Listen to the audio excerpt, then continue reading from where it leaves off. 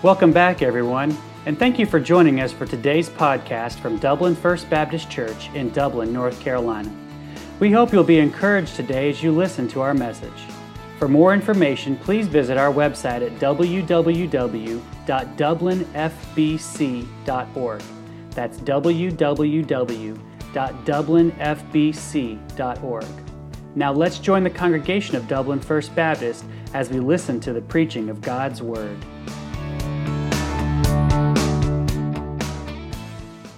Right back to Hebrews chapter 10, where we were just a minute ago.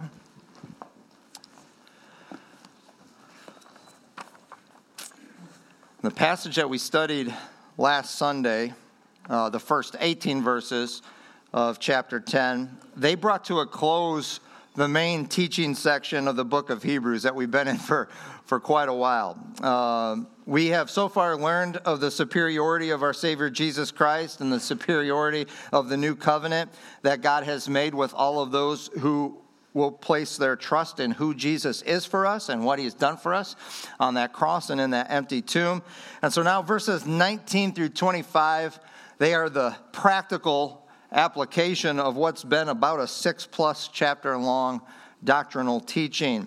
And over the past weeks, we've been given what I would call a significant dose of vitally important doctrine.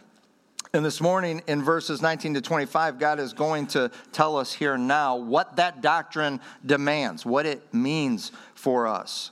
And it's so awesome that this passage even has application for our celebrating the Lord's Supper. I love it when God works things out like that. Before we study it verse by verse, let's pray. Father, as we come to your word this morning, we ask you to speak to us through it.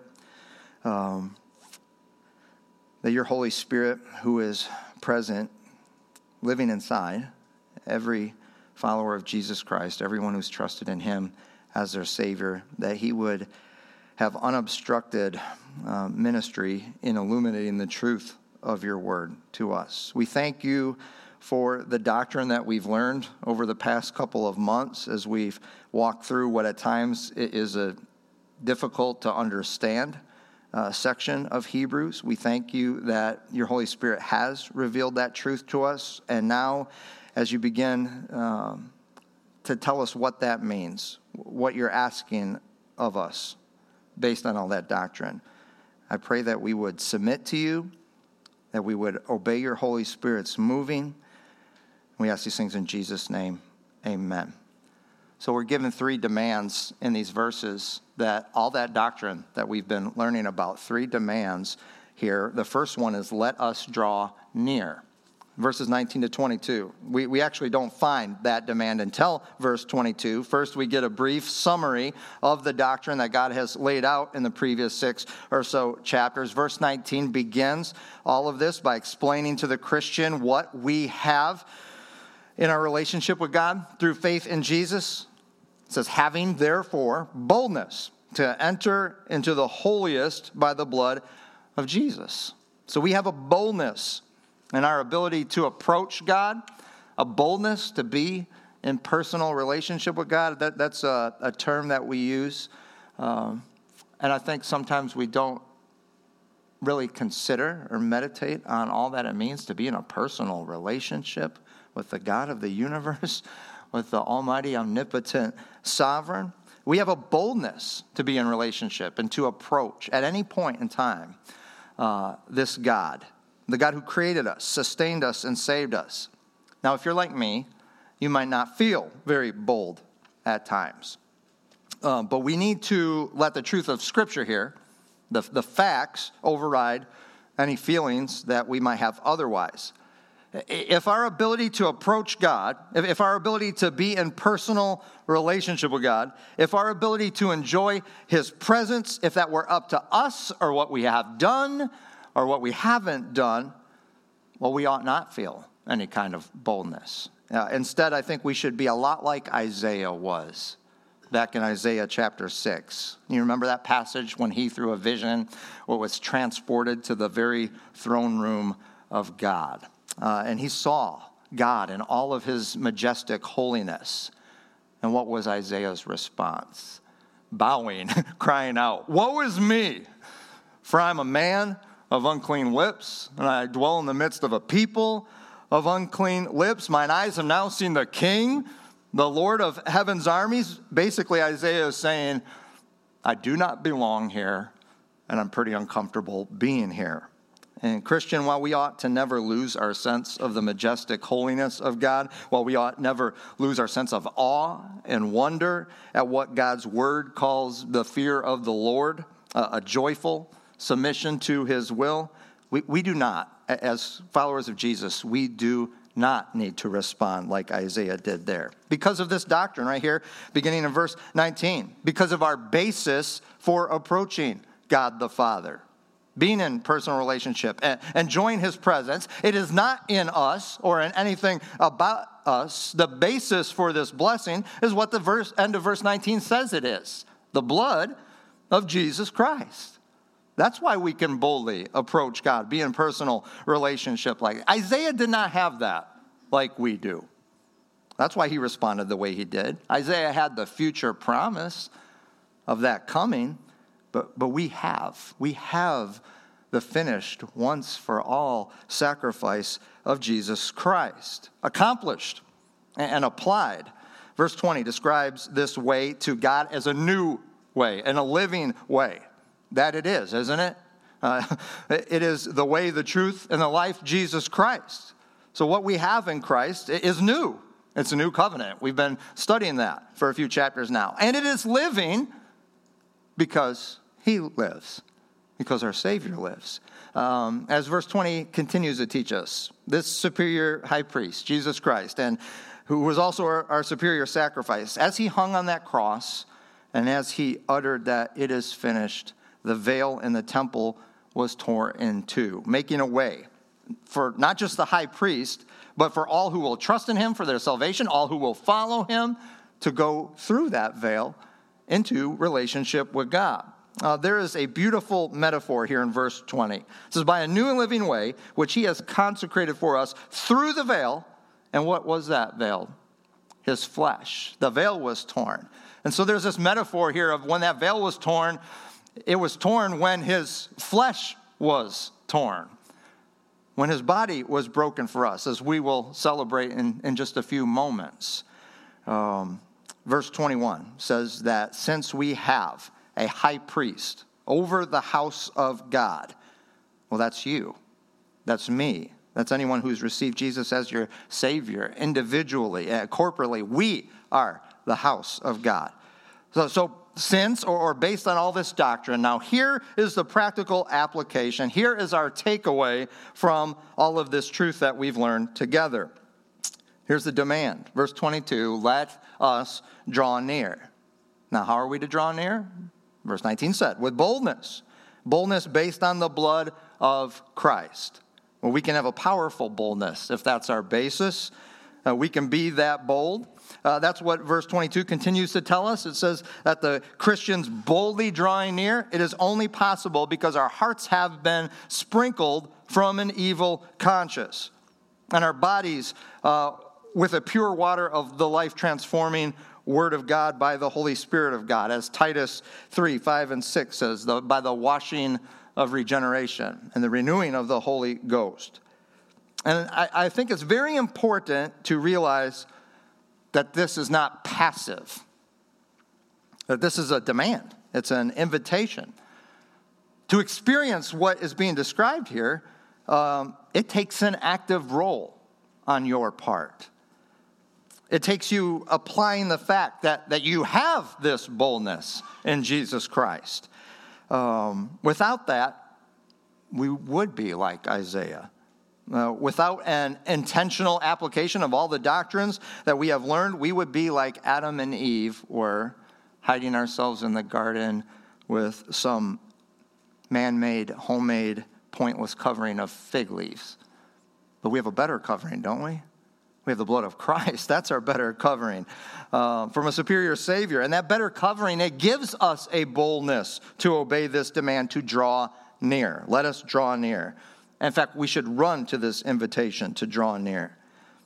We got a second demand. Verse 23, it says, let us hold fast. Now, this time the demand comes before the doctrine that is summarized. Here's the demand, let us hold fast. This is the third time in the book of Hebrews that God has given us this demand. Back in chapter 3, verse 6, said, hold fast to the confidence and the rejoicing of the hope firm unto the end. Chapter 3, 14, it says, for we are made partakers of Christ if we hold the beginning of our confidence steadfast to the end. And now here in verse 23, let us hold fast the profession of our faith without wavering. In the Greek, we had learned back there in chapter 3 that this hold fast idea is a nautical term, that of an anchor or a mooring. We're to hold fast. What are we to hold fast? The faith that we have in Jesus Christ. We're to hold fast our profession of faith, or we could say our confession of faith. The demand here, based on all the doctrine that we have learned over the past few chapters, is for you and I to hold fast and to do so without wavering, without swerving this way or that way.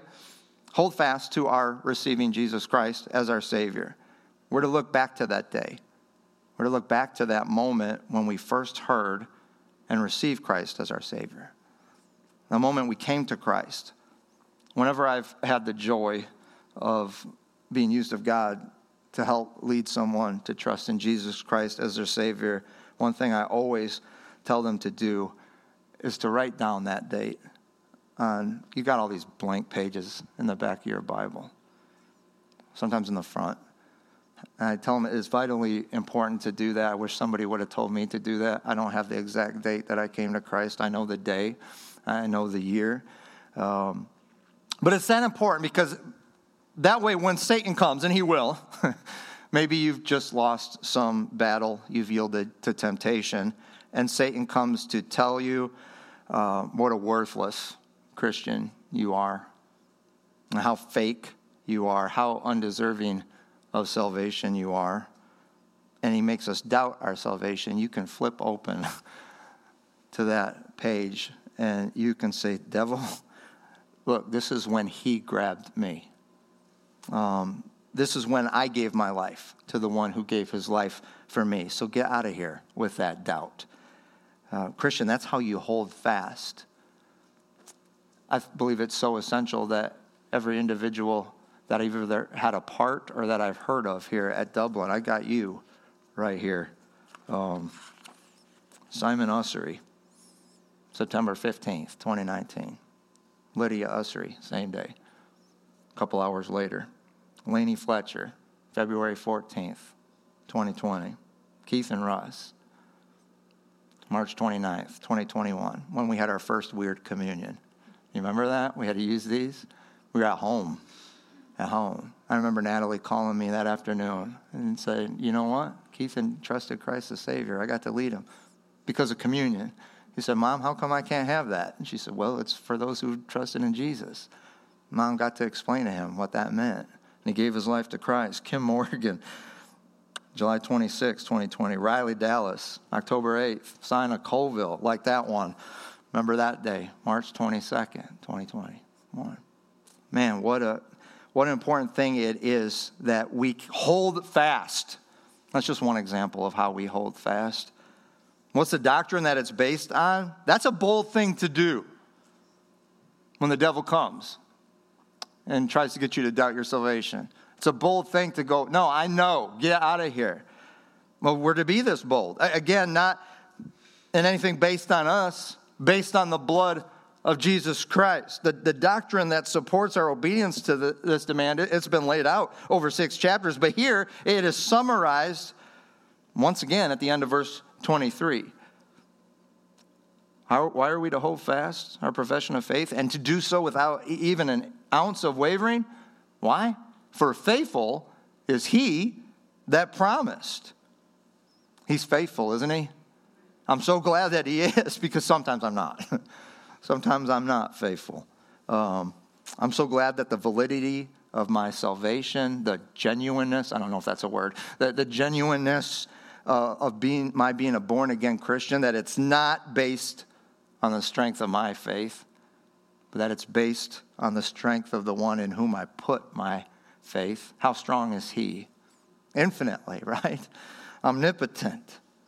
How powerful is his blood based on the blood of Christ, as we learned in verse 19? For he is faithful that promised. You know, right in the middle of the last epistle, the last letter that God had Paul write to the church before he gave his life for Christ, before he was martyred. In 2 Timothy 2:11-13, we find this. This is an old hymn, ancient early church hymn. 2 Timothy 2:11-13, it says, "For if we died with him, we will also live with him. If we endure, we will also reign with him. If we deny him, he will deny us. If we are faithless," sometimes I am, and I hate it, but if we are faithless, listen to this beautiful lyric, "He remains faithful, for he cannot deny himself." Whew, that is solid right there. That is something that we can bank on, Christian. Hold fast, because faithful is he that promised. We got one final demand in verses 24-25. Team up. And you're going to have a hard time finding those two words, no matter what version you have here. And so I say team up because it's a summary of what are actually three demands that are all part of one in verses 24-25. It begins in verse 24. Let us consider one another. Consider means to fix your eyes on, focus your attention on. And who are we to consider? Other believers. We're to consider one another. Listen, one of the most spiritually healthy and counterculturally alarming, at least in this narcissistic, me first, selfie world, one of the most spiritually healthy and counterculturally alarming things that you can do as a Jesus follower is to focus your attention on the needs of others. That's what we're asked to do here. That's the demand here, to focus especially on other Jesus followers. Well, we're not to simply fix our eyes or focus our attention on others. That's like not in the way of just staring at them. That's a little creepy. There's a motivation here. There's a purpose here. What does it say? There's an action that should follow. We're to provoke them. Now, typically that word in the English and the Greek has a negative connotation. It means to stir up, to start something, to stimulate them. Is your life a stimulation to others? I suppose it is one way or another, and that might not be a good thing. But do you provoke, do you stimulate them as described here to love? And then what results from love? To good works? Dr. Jerry Vine said in his commentary on verse 24, you and I as Jesus followers, we are to be so loving that other people are challenged to be loving by our example. We are to be so faithful in working for the Lord that other Christians are challenged, that they're provoked, they're stimulated to also work for the Lord by our example, to consider one another, to love, and then what results from love, to good works. Now, there's two more demands that are actually part of this first one. We're to consider each other in order to stimulate each other to love and good works by, according to what verse 25 says at the beginning, not forsaking the assembly of ourselves together, and then later by exhorting one another. So all of this considering and stimulating to love and to good works is to happen within one of the greatest gifts that God has given, one of the greatest means of grace that the blood of Jesus Christ has purchased for you and I, the local church, the community of faith, the body of Christ, the family of God. That is where all this considering and loving and good works is supposed to happen. I've said it before, there are no Lone Ranger Christians. That is not God's design. And so if that's the practice of any Christian, they are living in disobedience and rebellion against God, they're neglecting this demand that's given here, as well as the doctrines that it's based on. Because you cannot fulfill the initial facets of this demand, fixing our eyes, focusing our attention on others to help them to love and to good works. You cannot do that if you're not assembling with the others that you are supposed to be stimulating to love and good works. That was a manner of some. That's what it says right here in the early church that God is writing to here. And it's the manner of some in our time. And God's word says it ought not be so. That's the negative side of this demand. There's a positive one that follows it. We are to be faithful in assembling ourselves together so that we can exhort each other, meaning we can encourage each other. How often? Well, y'all know I grew up independent fundamental Baptist, right? We had a little motto. We love mottos. Don't we, Tommy? Yeah, thumbs up. We love mottos. We love little sayings. We said, 3 to thrive. That's what they always tell us. They meant Sunday morning and Sunday school. That was a given. Sunday evening, Wednesday evening. You better be there for soul winning on Thursday, going door to door. And Monday or Tuesday or Friday, you'd have something else. And look, quite frankly, there's a lot of legalism in that. But I'm afraid that a lot of churches today are a whole lot closer to one and done than they are 3 to thrive. So how often? So we fulfill this demand? Can I just give you a principle it's actually specifically given about how we worship the Lord in financially giving. But I think it's applicable here. 2 Corinthians 9:7 says, each of you should give what you have decided in your heart to give, not reluctantly, not under compulsion, for God loves a what? A cheerful. He loves a cheerful giver. Listen, that's how you should come. You want to answer that question? How often? How do I fulfill this demand that God's telling me here and not forsaking the assembly of ourselves together? That's how you should come. Cheerfully, not reluctantly. Don't come under compulsion. There's no worship involved in that. No. Don't serve others reluctantly, stimulating them to love and good works under compulsion. No, we should let the Holy Spirit communicate what this means about how often we should come and how we should come. We should assemble together and not forsake that because we want to, right? Because we need to.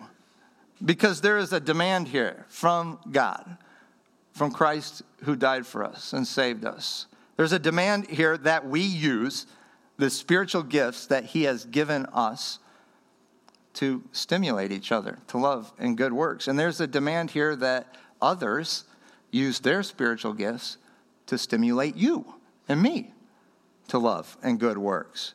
Because we need it, because we want to. How often? That should give you one indication. Here's another one at the end of verse 25.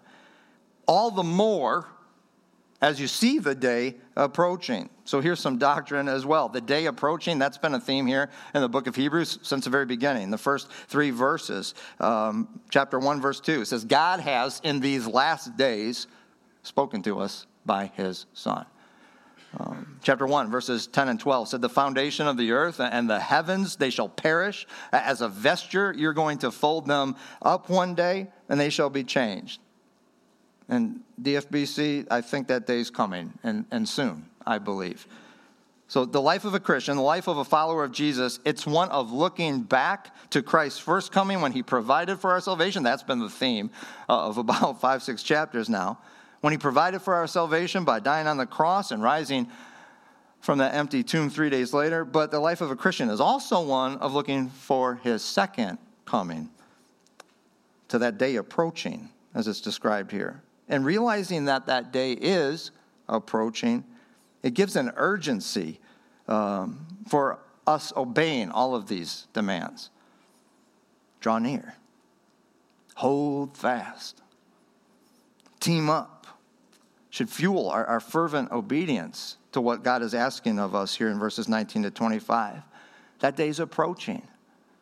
We need to keep it ever before us. It's how we close our confession of faith in the Apostles' Creed. He ascended to heaven. He's seated at the right hand of God the Father Almighty. And from there, he will come. He will come to judge the living and the dead.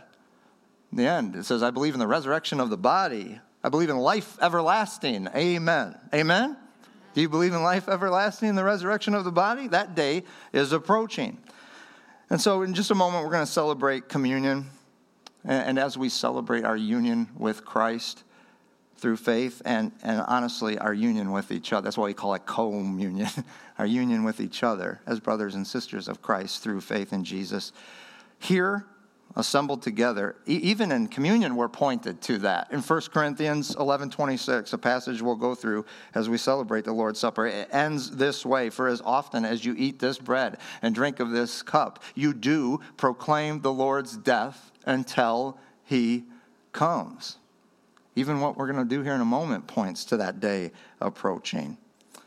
And so I'm going to ask Tommy to come, and our pianist. And we need to take a moment to respond to God's word in preparation for our participating in the Lord's Supper. There is not a single person here in this entire room who is worthy to worship how we're about to in a moment. But if you have received Jesus Christ as your Savior, can I just encourage you to boldly participate with joy in all that God is for us in Jesus Christ anyway? I'm not worthy. You're not worthy. But you and I, we are made. We are made worthy by God's grace through faith in Jesus, by the death and resurrection of Christ for us. That is the doctrine that he bases all these demands for us here on. Draw near, hold fast, team up. So as we prepare, we're going to sing here in a moment, and we prepare to celebrate all of the grace that God's given to us in Jesus. I invite you, as we're singing, do business with God. As we're singing, pray. Ask him, Lord, help me to continually draw near to you. God, in the days ahead, when fear comes, when temptation comes, help me to hold fast. Father, thank you as we celebrate the Lord's Supper. Thank you for all those in the pew around me. Thank you for my church family. God, I pray that you would help me to stimulate them to love and good works. And I pray that you would use them in my life to do the same.